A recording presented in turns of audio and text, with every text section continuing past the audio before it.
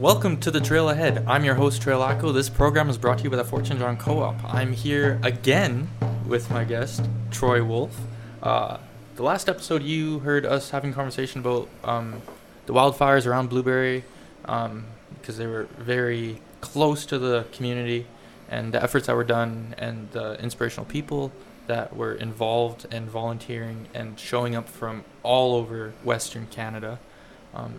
But this episode, I would like to introduce Troy Wolf a little better. So Troy Wolf is a counselor out in Blueberry River. He is a young counselor. And he is also a film school graduate. And you have made a short film, right? It's not something I want to brag about because usually your first ones are pretty terrible. Mm-hmm. But definitely gave it a shot. Thanks for that intro. I am a counselor at Blueberry, and I have studied film. Mm-hmm. And when I moved away, which was a pretty big step for me at the time. Could I ask you about that really quick? Yeah, go ahead. So what was moving? Because you grew up in Blueberry. Yes. Like, well, in and out. Yeah, in and out. Like, what was it like moving away from your community to go to school? Like, it was definitely the biggest decision I had ever made, and honestly the best decision I ever made, because it forced me to really, I guess, spread my wings. I don't want to say spread my wings. It helped me to learn to learn to be a lot more independent. Yeah.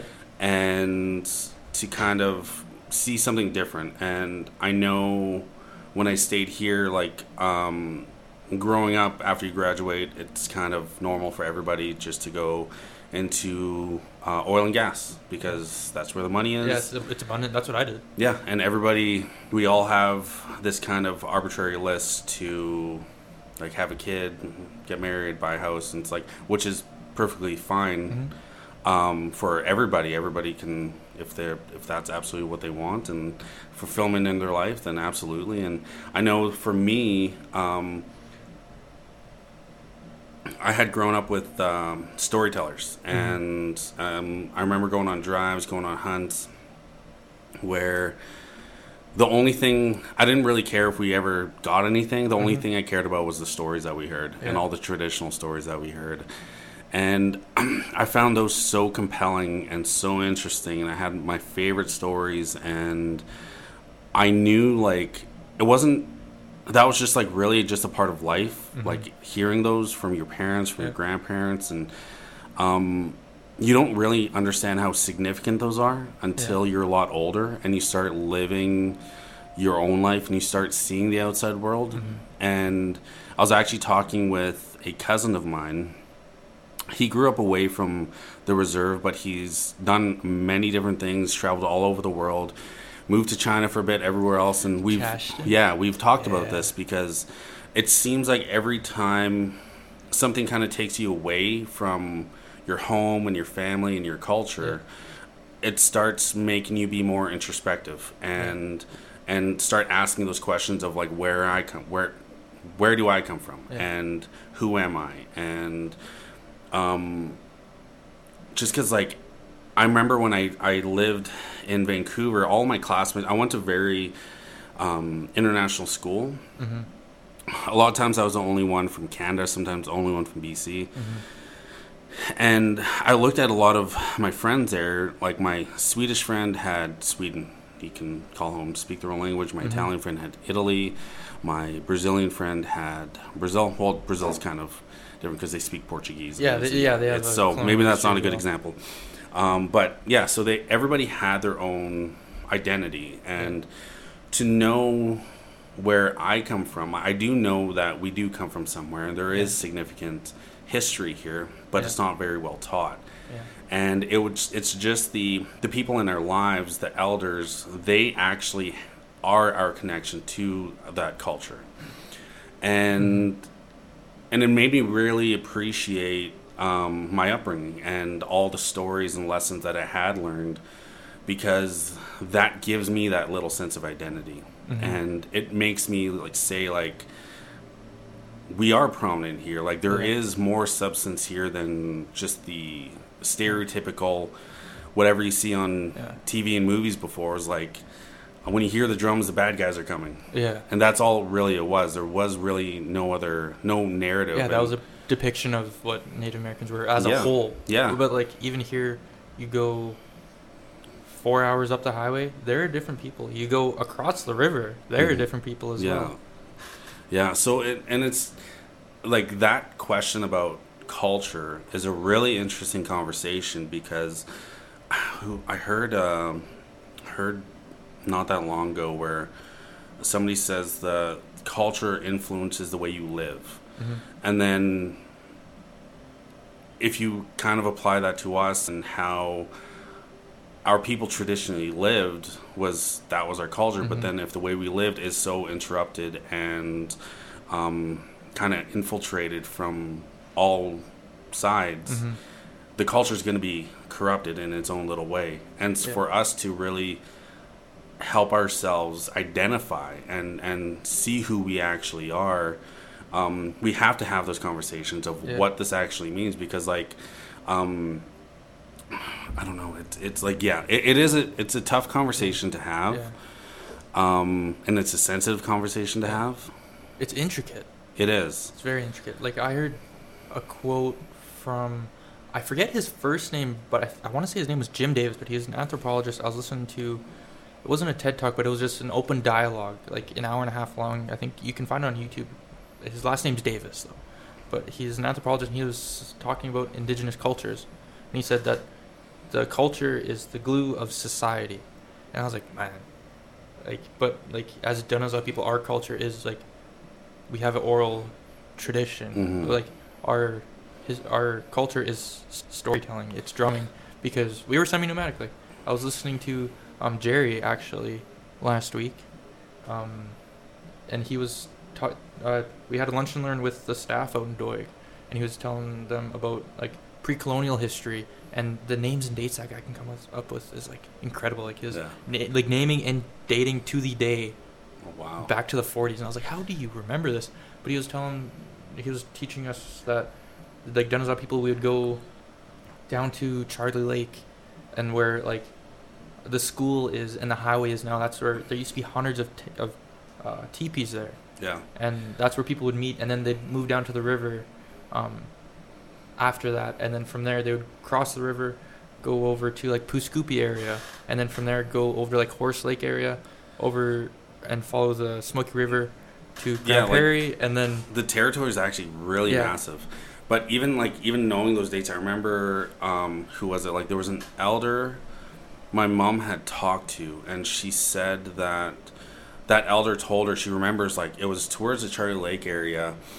They remembered just this massive line of like wagons and horses and stuff, like like literally thousands of like our people coming over the hill. But that was before like the Spanish flu came by, which devastated a lot of it. Yeah, and just to know like maybe just over 100 years ago, 150 years ago, like how prominent a lot of those things were. And it's it's pretty crazy. But hopefully, you have a background in film. Hopefully you can start storytelling, and then even with this radio show here, with this radio show podcast, you can start getting that information out there, get the history out there bit by bit. Well, and that's why I like seeing a lot of First Nations people get into the arts, is because you start to get your own interpretation of that culture. And not to say that like anything you do is wrong, because that's one thing I actually did worry about before. It was a teacher I had a conversation with, because I told him my plans. I was like, oh, this is what I want to do. Like a lot of my people's stories, and we're not very represented, and I want to do something that kind of represents us and just like show like essentially introduce ourselves, saying this is who we are and this is where we come from. And what he said was like, that's a massive responsibility, and I would be worried, and like really kind of like more or less shot it down. Yeah, depicting. Yeah, because like those, like the old stories, you'd want to really depict them like to a T. That's what Sammy tells me, because he's like a storyteller. Well, and he's like, he's like, I tell stories. He's like, but I only tell just a little bit of it. He's like, stories are hours long, and some people like nowadays we just don't have in our fast pace. Yeah, we have the TikTok brain. Yeah, we have TikTok brains. Yeah. Our low attention spans. Yeah. We can't sit, or people just don't have the attention to sit there for a whole story. But that's how it used to be. People, like you said, like when people gather like around Charlie Lake with hundreds of teepees, people would stay there for a week and they would be storytelling the entire time. Oh, they'd probably go like fishing, getting I think it was whitefish or suckerfish that were in Charlie Lake originally, and then they would go fishing and then pick berries at the same time and just tell stories all night long. Yeah. And that would be amazing to see. Yeah. It'll be different now though. For sure. Yeah. For sure. Well, and that's one thing I was taught too, is that when those stories that I grew up with, it was always so important to keep this story how it is, because like it's more than just you. And I've noticed that before when, like, won't name names, but some people will change different aspects of it just to appease either the moment or themselves or whatever it might be, where it's like they're making this cultural identity, this story, this more about themselves or in that moment than the whole culture. Like there is actually a responsibility in telling those stories, and like where there's actual, like, the truth behind it, where that's a lot more important than just anybody's ego. Yeah, I love this conversation, the selflessness about it. But when we come back, I would like to ask you the importance of proper preservation.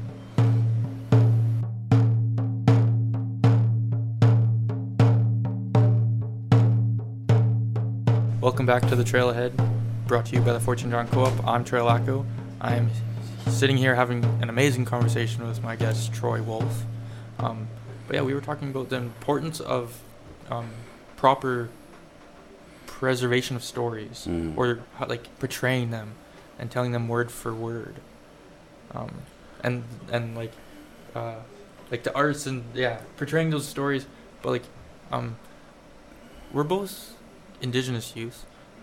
What do you think, what's our role as like language learners or story learners or anything, just somebody that gets to be around those stories? Like what do you think our duties are to help preserve those stories? That's a good question. Like just learning them, really. Yeah, well, I honestly think that, like, again, we had mentioned just previously that we got to get away from the TikTok brain kind of attitude of like even instant gratification. Yeah. And because we see the elders, like sometimes we're so much in a rush we forget to like actually sit down and learn from the elders and listen to those stories, because we're so much in a rush constantly. And a lot of times, like, those things have to be earned, or an elder sees something in you and they're like, okay, this person can handle this story at this time, and this person still has a little more learning to do before they can hear this story, because they won't grasp the actual meaning behind it. So for us, like, it's very, that's an interesting question, just because,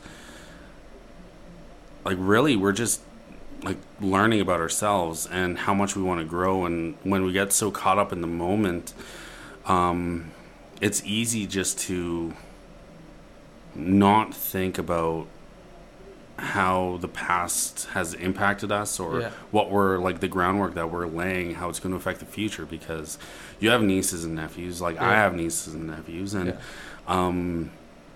seeing them grow up, like, they're going to be learning from us, and we actually do have a responsibility to show that we get the significance of all these stories, even if it's like the songs, the drumming, and the meaning behind these. Like we have with our a lot with our.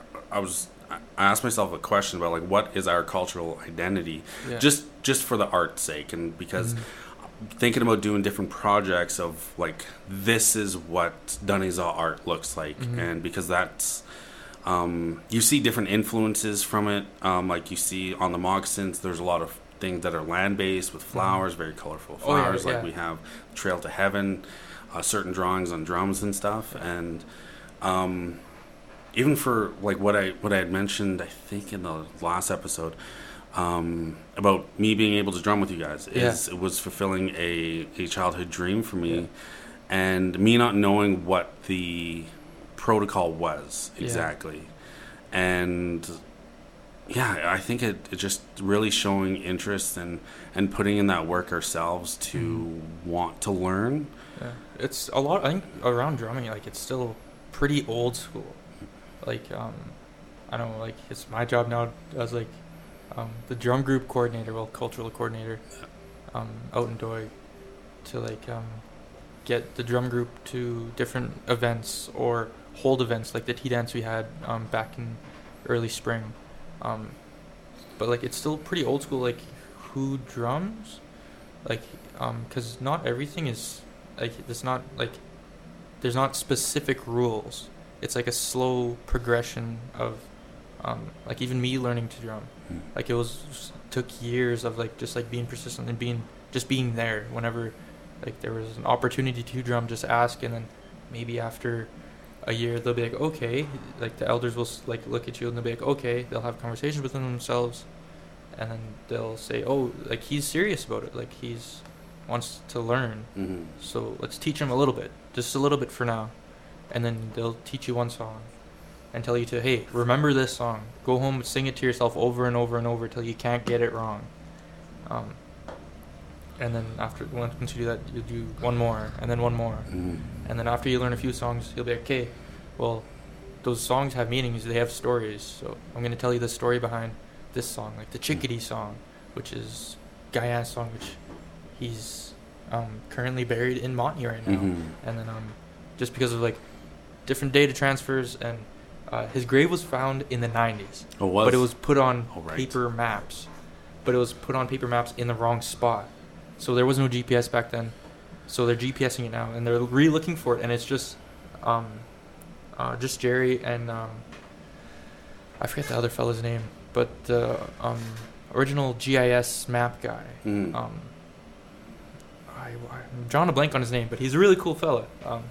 And then it was just they were just going off their memory, like, okay, I'm pretty sure it was around the bend of this part of Fish Creek. This is how the hill looked.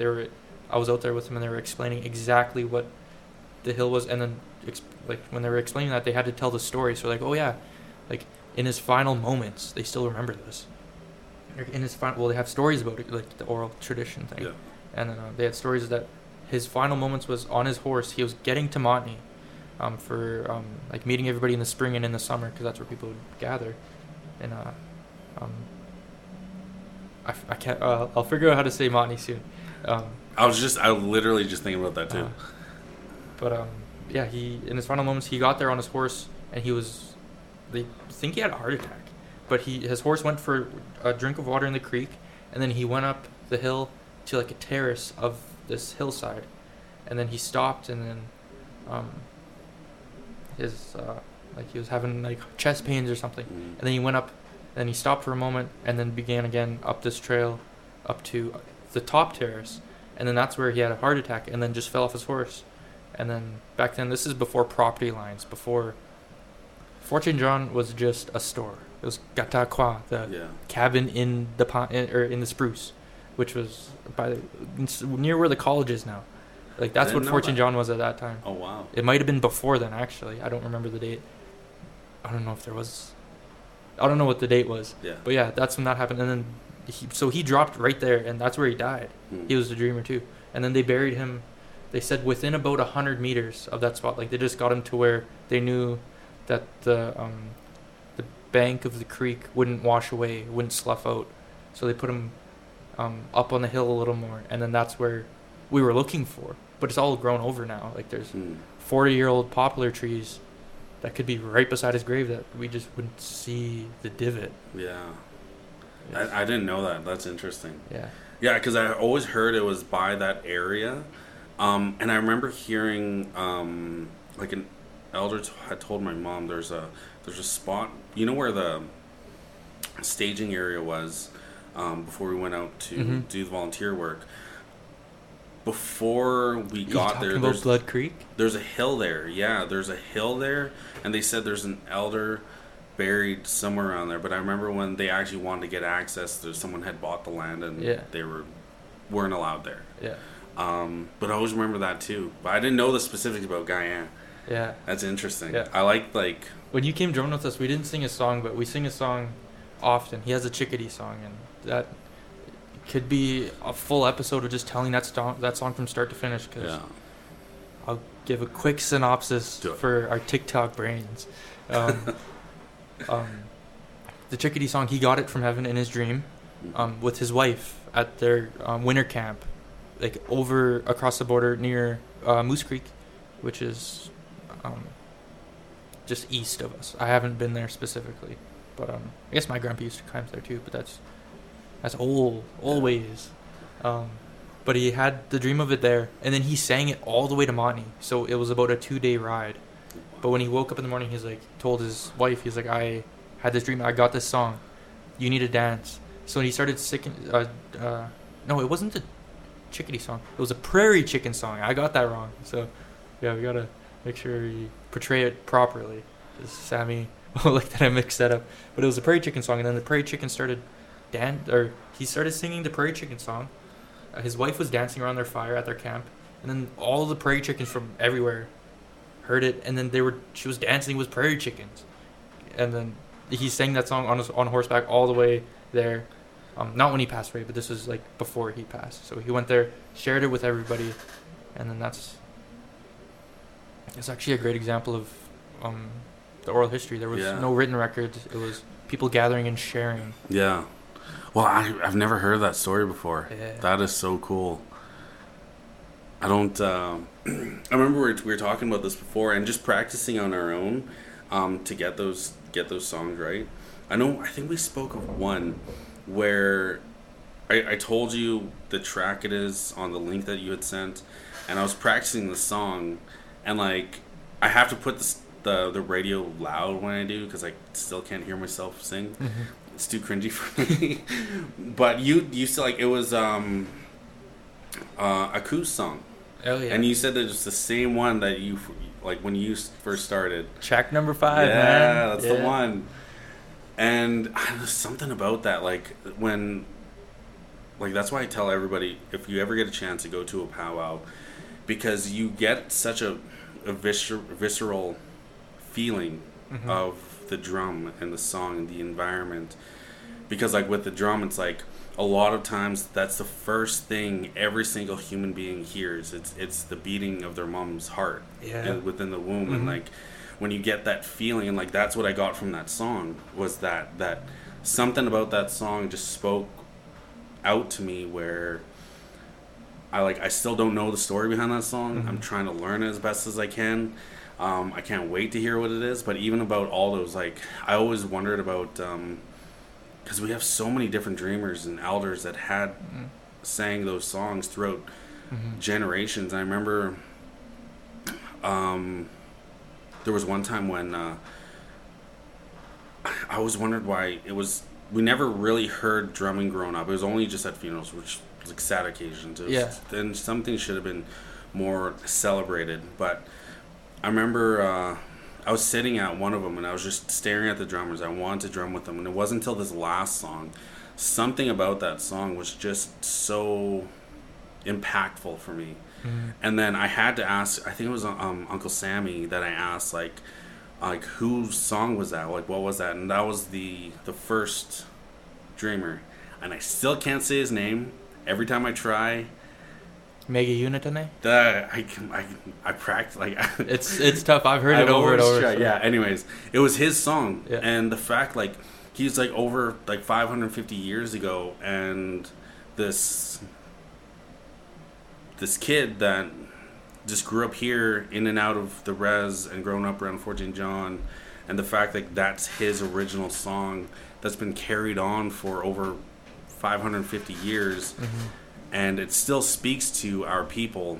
Yeah. It's like that goes to show, like, there's so much substance here and so much to learn. Yeah. Like, it's actually pretty incredible to take a look at. Yeah. I love this conversation, but we're gonna have to take a quick break, and we'll be right back more with this same conversation.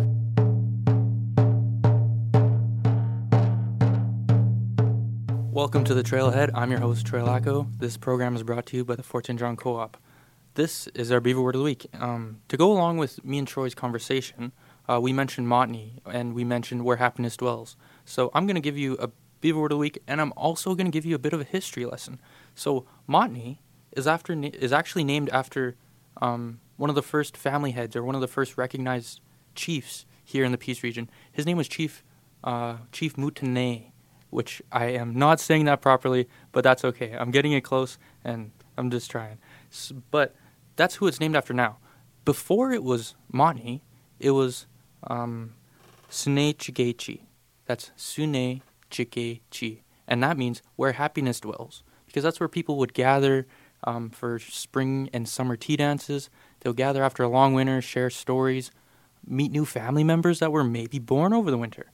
But yeah, so that's a quick history lesson. So that's our Beaver Word of the Week. Sune-Chigechi.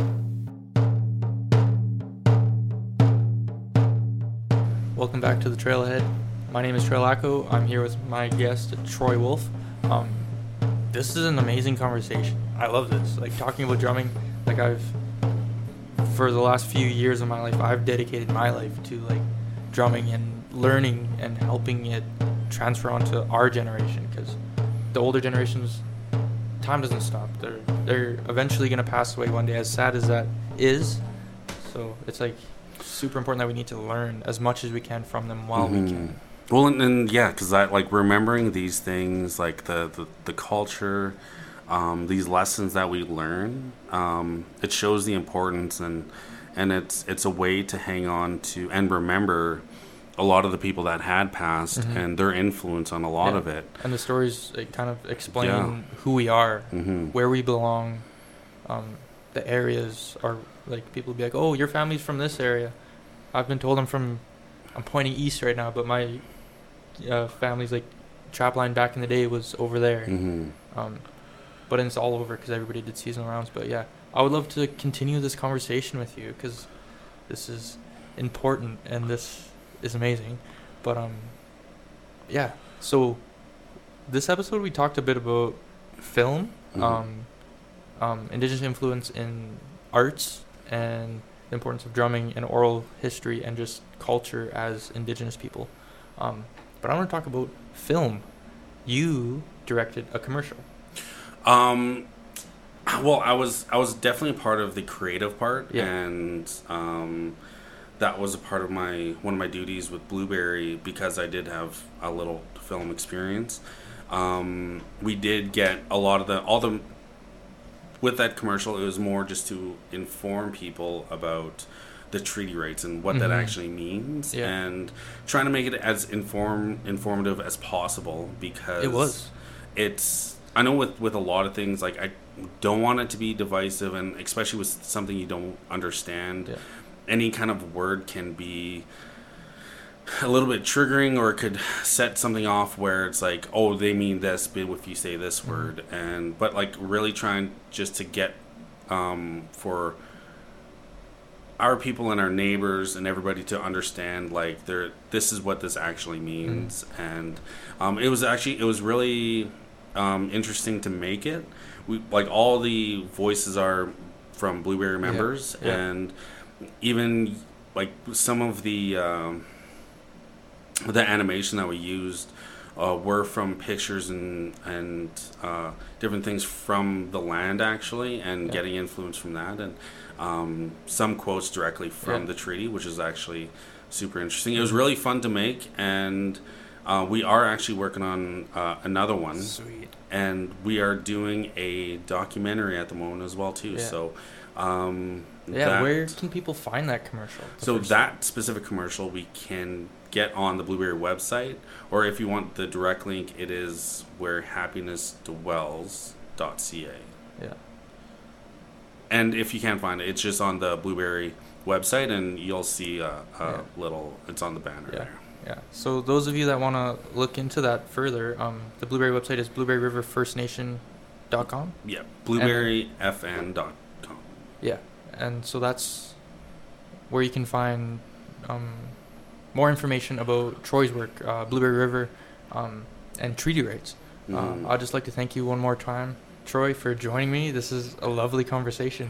Yeah. And I hope to have you on again. Definitely. Yeah, this was fun. I feel like we just kind of just touched on the tip of the iceberg, and there's more to come. There's so much to talk about, even with like you talk about like influences like from different areas, and like how the Denizaw people are part of like the bigger Athabascan Nation. We get Athabascan language group. Different influences from everywhere, and some drumming sounds familiar from like lower Alberta to the Yukon, and like it's a little bit different, so it's like getting those influences, some completely different, like from the coast and other stuff. It's really like could definitely talk about all this all day. We will. But thank you for joining me and Troy in our conversation. This is the Trail Ahead, brought to you by the Fortune John Co-op. I'm Troy Alaco. This is my guest, Troy Wolf. Thanks for inviting me. Yeah. Appreciate it.